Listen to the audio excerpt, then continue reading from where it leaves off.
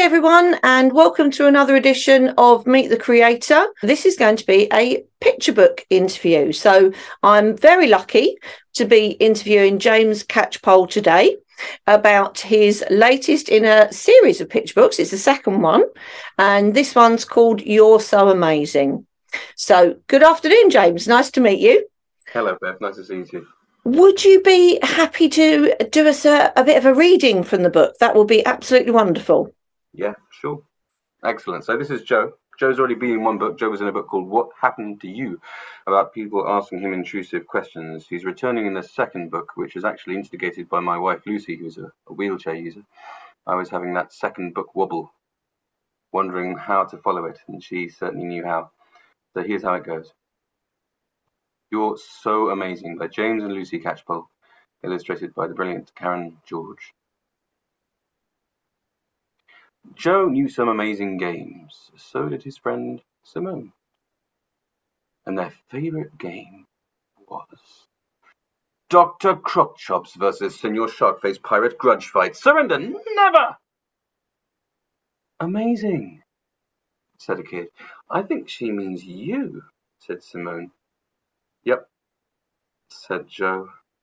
And that was that. Goodbye, game. Adios, Senor Sharkface. Joe was amazing. He knew he was amazing because everyone kept telling him he was amazing. He was amazing when he slid down the slide with Casper and Ibrahim. Wow, amazing! He was amazing when he hung on the monkey bars with Yuto and Mani and her sister Viola. Hang in there, kid. Amazing. Joe was even amazing when he was just doing ordinary things like queuing for an ice cream. You go, buddy! Or eating ice cream. So brave. Or just scratching his bottom. That kid is inspiring. People need to relax, said Simone. I know, said Joe. Joe thought Simone was pretty amazing. Simone ran fast and jumped high. Wow, said Joe. Wow, said another kid. You're amazing. But he said it to Joe. Simone was cross. But that was a good jump. You were just doing ordinary moving. I know, said Joe. So Joe made a new game. I will make myself invisible and do some hiding, and everyone will say, you are amazing.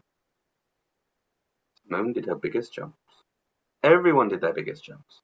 Joe just hid invisibly. Poor kid, said her dad. Do you wish you could run around like the others? I'm being invisible, said Joe. Sure you are, said the dad, but I bet you can run and jump just like them. So then Joe had to run and jump, because being amazing Joe was better than being poor Joe. Amazing, said the dad. This kid is so amazing. Sometimes being Joe felt like being in the Joe show. Joe didn't want to be in the Joe show. So he found a game he could play on his own, without anyone watching. When Yuto's big brother Yui came past and said, "Want to take some shots?" Joe wasn't sure, but he nodded. Joe's first shot wasn't great, but Yui didn't shout amazing. He just rolled the ball back to Joe. So Joe took another shot. Joe took a lot of shots. And 3 of them actually went in the goal. Amazing, thought Joe. And that's how it was with people Joe knew, like Yui and Yuto, and Mani and Viola, and Simone and Casper and Ibrahim. Pirate football grudge fight! With them, Joe wasn't amazing Joe. He wasn't poor Joe. He was just Joe. Perfect. What a treat. Always a treat to be read to by an author reading their books. So, as you said earlier, this was written with your wife, with Lucy. Was that an easy process working with somebody you're so close to? Were there artistic differences, or did you get on very well with it? You're close in every way because Uh, here I am in the kitchen, and there she is, 2 doors away, and Lucy spends most of her time in bed. So we're always here in the same house, so we're pretty much on top of each other. But actually, it was easy because this theme, which is another variation on the theme of how people respond to disability, Yeah. like in the first book, is something that we talked about since our very first date. When we first met, we were match made by a cousin of mine, ostensibly because she thought we'd just get on. But actually, of course, we had things in common. She being, well, she wasn't a wheelchair user then, she was a walking stick user. Um, but we had so much to talk about in terms of the very, very different ways that people responded to us, specifically in this sort of way, actually, to do with the two-sided coin of inspiration on the one hand and pity on the other, the narratives that people bring. So this book really is just a sort of culmination of working out of that conversation that we've been having for 19 years or however long. So it was all there, ready to come out. It was just the job of finding out how to put it into picture book form Mm. for Joe. I would imagine, having spoken to other creators, they've said actually picture books in some ways are quite tricky because of the scarcity of the text. You've got to get your ideas across in a very small amount of text, haven't you? Yeah. And obviously the pictures do a lot of the work, and you've already mentioned the fantastic illustrations by Karen George. Were you as thrilled with them as I think you probably were? Because I think they are just delightful illustrations. Aren't they brilliant? It's sort of, it feels like a bit of a miracle, really, how the whole thing came about, because Karen sent a story about a one-legged teddy bear. And she had no idea when she got the email ready that I was even an agent, a literary agent, which is what I am really, with one leg. And she got the email ready, then Googled me, found out I had one leg. She was about to send the story to the only one-legged agent around. I thought, oh, what am I doing? This is going to be a disaster. And then sent me an email saying, this isn't meant to be about you. And I said, no, it's not. And it's probably not even meant to be about disability. And yet it kind of is. Mm. And we worked through it. And I said, maybe I could write this story instead for you. And we worked on a story about a one-legged teddy bear for a couple of years.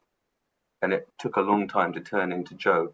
But because we'd worked directly together, even without a publisher involved, for 4 years up to publication, she really, she came here and sat at our kitchen table, and she really put everything into capturing the body language of a 5-year-old through hip amputee, which is amazing because I never had the chance to introduce her to one. She just took my body language and managed to put it onto a 5-year-old version of me, which is a remarkable thing to be able to do. Well, yes, I mean, the illustrations are just full of life and fun, aren't they? I absolutely love them.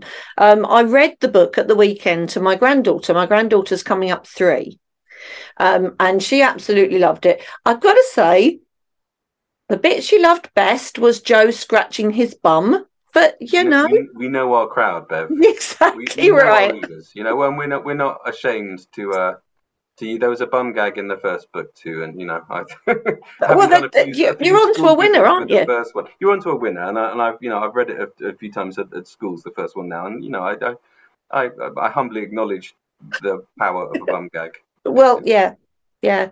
And of course, you've got 2 beautiful, beautiful daughters who are name checked in this book. And I've got to say, I loved the World Book Day costume. Oh my gosh, that was just so cute with the crown. Oh, Yes, absolutely lovely. Viola looked beautiful. I have had a quick look at the Instagram, so there you go. What do they both think of the books? Do they like the books? Have they enjoyed them? yeah, they love it. It's I think it allows them to believe that their father has some sort of measure of celebrity, which is sweet.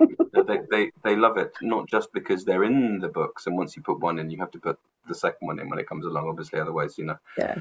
can you imagine? It's not just that. Several of the children in these books are children from my daughter's school, and in fact, the questions in the first book that they asked, such as, "Did it fall off? Did it fall in the toilet? Was it a line? Was it 1,000 lines?" These are all things that children have asked. Basically, a few years ago, I started saying to children, rather than telling foolish stories myself, which is what I had always done to brush it off with the children, it was a shark. I'd started saying to them, "What do you think it was? What do you think happened?" And then writing down their answers or just remembering them. And first book grew out of that. So mainly my eldest knows the children who ask these questions in many cases, and that's kind of special. It's come directly out of this particular school. You know? That's lovely. I bet she quite basked in the celebrity of that. Being able to say, my dad's put you in a book must be a pretty good thing to be able to say, I would think, in primary It is a school. nice thing to be able to do, and she moved school recently, and I was able to do a school visit straight away, and you know, but go from being, oh, that father's got one leg, that's a bit strange, as I walked in school with her the first few days, to immediately being, oh, that dad's the one who did the visit where he read the book out, and suddenly everyone's interested in a different way. I don't have to be that amazing dad who read a book, but it's better than being that weird dad who's got one leg, and so it's Yeah, good to be able to yeah, change that for her sake, you know. yeah. Swapping it around so you've got a different narrative there. Yeah, Yeah. definitely. So, okay, what are you writing next? I mean, are we going to see Joe again? That's a good question. We've been thinking about it for a while. We've yet to come up with another picture book idea for Joe. I should give a definite plug um, for Lucy here because she had an idea of her own which Faber snapped up, and that'll be coming out next year. That's another picture book. Joe is not in it. It's not a Joe book. Mm-hmm. It's a book called Mama Car, and it's about the simple joy of having a mother who is on wheels. Having a mother on wheels is only a bonus if you're a small child. It's just like having your mum's lap there with you all the time, and sometimes you can even push her. Or any of that awful stigma that's attached to wheelchairs is just meaningless for a 2, 3, 4-year-old. So there's a nice celebration of that coming. And beyond that, what else could Joe do? I'm tempted to tell an older story about Joe, but that's maybe a long-term project. I can see what I could do with him, but I'm not going to sit down and write 30,000 words. Too many of my clients do that. I know what it takes out of them. Yeah, it's not an easy thing to do, is it? No, it's not. So the cards, tell us about the cards that I've seen on your website and what is the purpose of them? Yeah, thank you for asking. So this is Lucy's idea, really. As a visibly disabled person, you get asked, "Oh, so what happened to you then?" All the time. All the time. So, I mean, not every time you're at the house. Some people do get asked it every time they're at the house. It depends on the nature of your disability and where you go and what sort of circles you mix in. But it's a very normal thing to be asked that question. And that question is actually intensely personal because think what the answer could be. It could be, oh, I had bone cancer. I was in a car accident. Other people died. It's actually it's not a question you want to ask of a stranger on the street, if you think about it, if you stop and think for a second. But people get asked it all the time. The first book is an attempt to try and point out that this may not be the best way to go. But as a disabled person, as an adult, if you're explaining that, if you're saying, do you know, that's quite a personal question, then you're only one voice. People can always say, oh, you're a bit touchy, are you? Okay, well, no, I mean, if you don't want to, that's fine. But actually, there's a broad consensus among disabled people. Not a complete consensus, because there could never be, but there's a broad consensus that this is a personal question. And it's not appropriate just to go asking it to strangers, of course it's not. Now, what Lucy's done is gathered together thoughts from a whole bunch of different disabled people with all different disabilities from different countries, whacked them all on one website together called whathappenedtoyou.co.uk. So you've got a chorus of people explaining this idea. And now what I've got is a little business card. I wish I had it with me. A little business card in my pocket that if I need to, I can give out to someone to say, everything you need to know about what happened to me is on this card. It just has a QR code that links to the website. Which I think was an absolutely brilliant idea. We've come from a place of, a long time ago, freak shows and staring. Yeah. And then we moved into a place of sort of groovy liberalism where it's like, it's much better to ask questions and show that you can engage than to stare. But the cultural consensus, especially in America, is just ask. It's always best to ask. And it's completely wrong-headed. So we're moving back towards some sort of, I mean, it's just like when children learn not to walk up to some man with no hair and say, "Why are you bald?" Children eventually learn not to do that, right? Yeah. But they don't get taught not to do that, generally speaking, with disability. Or sometimes, put it this way, sometimes they're taught the opposite. Sometimes they're literally taught to go over and ask. What I did think was absolutely fantastic is the page in the back of the book that is addressed to parents and that talks about what the book is talking about and about how you discuss disability with your children. And I thought that was fantastic because it's very needed. Yeah, so one of the responses of parents in the playground, because obviously I go to playgrounds again these days, having children. So one of the responses from parents is they just come up to me and go, "What do I do?" So this is after their children has gone, "That man's got one leg." They can't. They go, "What do I do?" Which is kind of sweet. So I thought I'd try and put down what I thought that maybe the best thing to do would be, which shouldn't be particularly difficult or uncomfortable. It should, I would hope, remove some of that difficulty and discomfort from the situation, because the overall message of both books is that disability needs to be allowed to be normal, and that means a normal level of privacy, normal expectation of privacy, and also just a normal sort of narrative of who you are. You don't need to be amazing or pitiable. You can just be you if you're allowed to be normal. Definitely. Do you visit schools to talk about your books? Because that's what our members will obviously want to know. Yeah, I started last summer. I did a few on Zoom during the pandemic, which is, has its limitations, doesn't it? And then last summer I had this first idyllic school visit. There's a school in, is it Buckinghamshire? Anyway, underneath an oak tree in June. Not every school visit can be underneath an oak tree in June. And then we had little sort of sessions for the years 3s and 4s and 5s and 6s in the Willow Dome. I mean, wow. Just a state primary as well. I don't know. Goodness me, I shall never see the like again. I have started doing school visits, and I do quite enjoy it secretly. I probably need to be careful how many I do, because my day job is being an agent for other people. But I do quite enjoy it. And the second book gives the opportunity for a narrative around one-legged football, which is always kind of interesting for kids as well. So if any of our members were interested in a visit, how can they contact you? How do they get in touch? They could go to the agency website and look up my email address there, and obviously not the one to submit writing, but just the direct email address. And if they want to email through there, then they'll be very welcome to. And I'll try my best to resist their entreaties, but probably fail. But maybe not too hard, eh? You might not try too hard. No, I do enjoy them. Do you know what, James? It has been wonderful talking to you. I've really enjoyed talking to you. And Cassie, my granddaughter, would say thank you very much for the bum joke, because she thought that was absolutely amazing. And we will look forward to see Lucy's book next year. Looking forward to see that. Perhaps we'll have a chat with Lucy when that comes out. And I hope you do write more about Jo, because I think Jo's quite delightful. Thank you, Bev. Pleasure talking. Thank you very much for talking to us. Okay.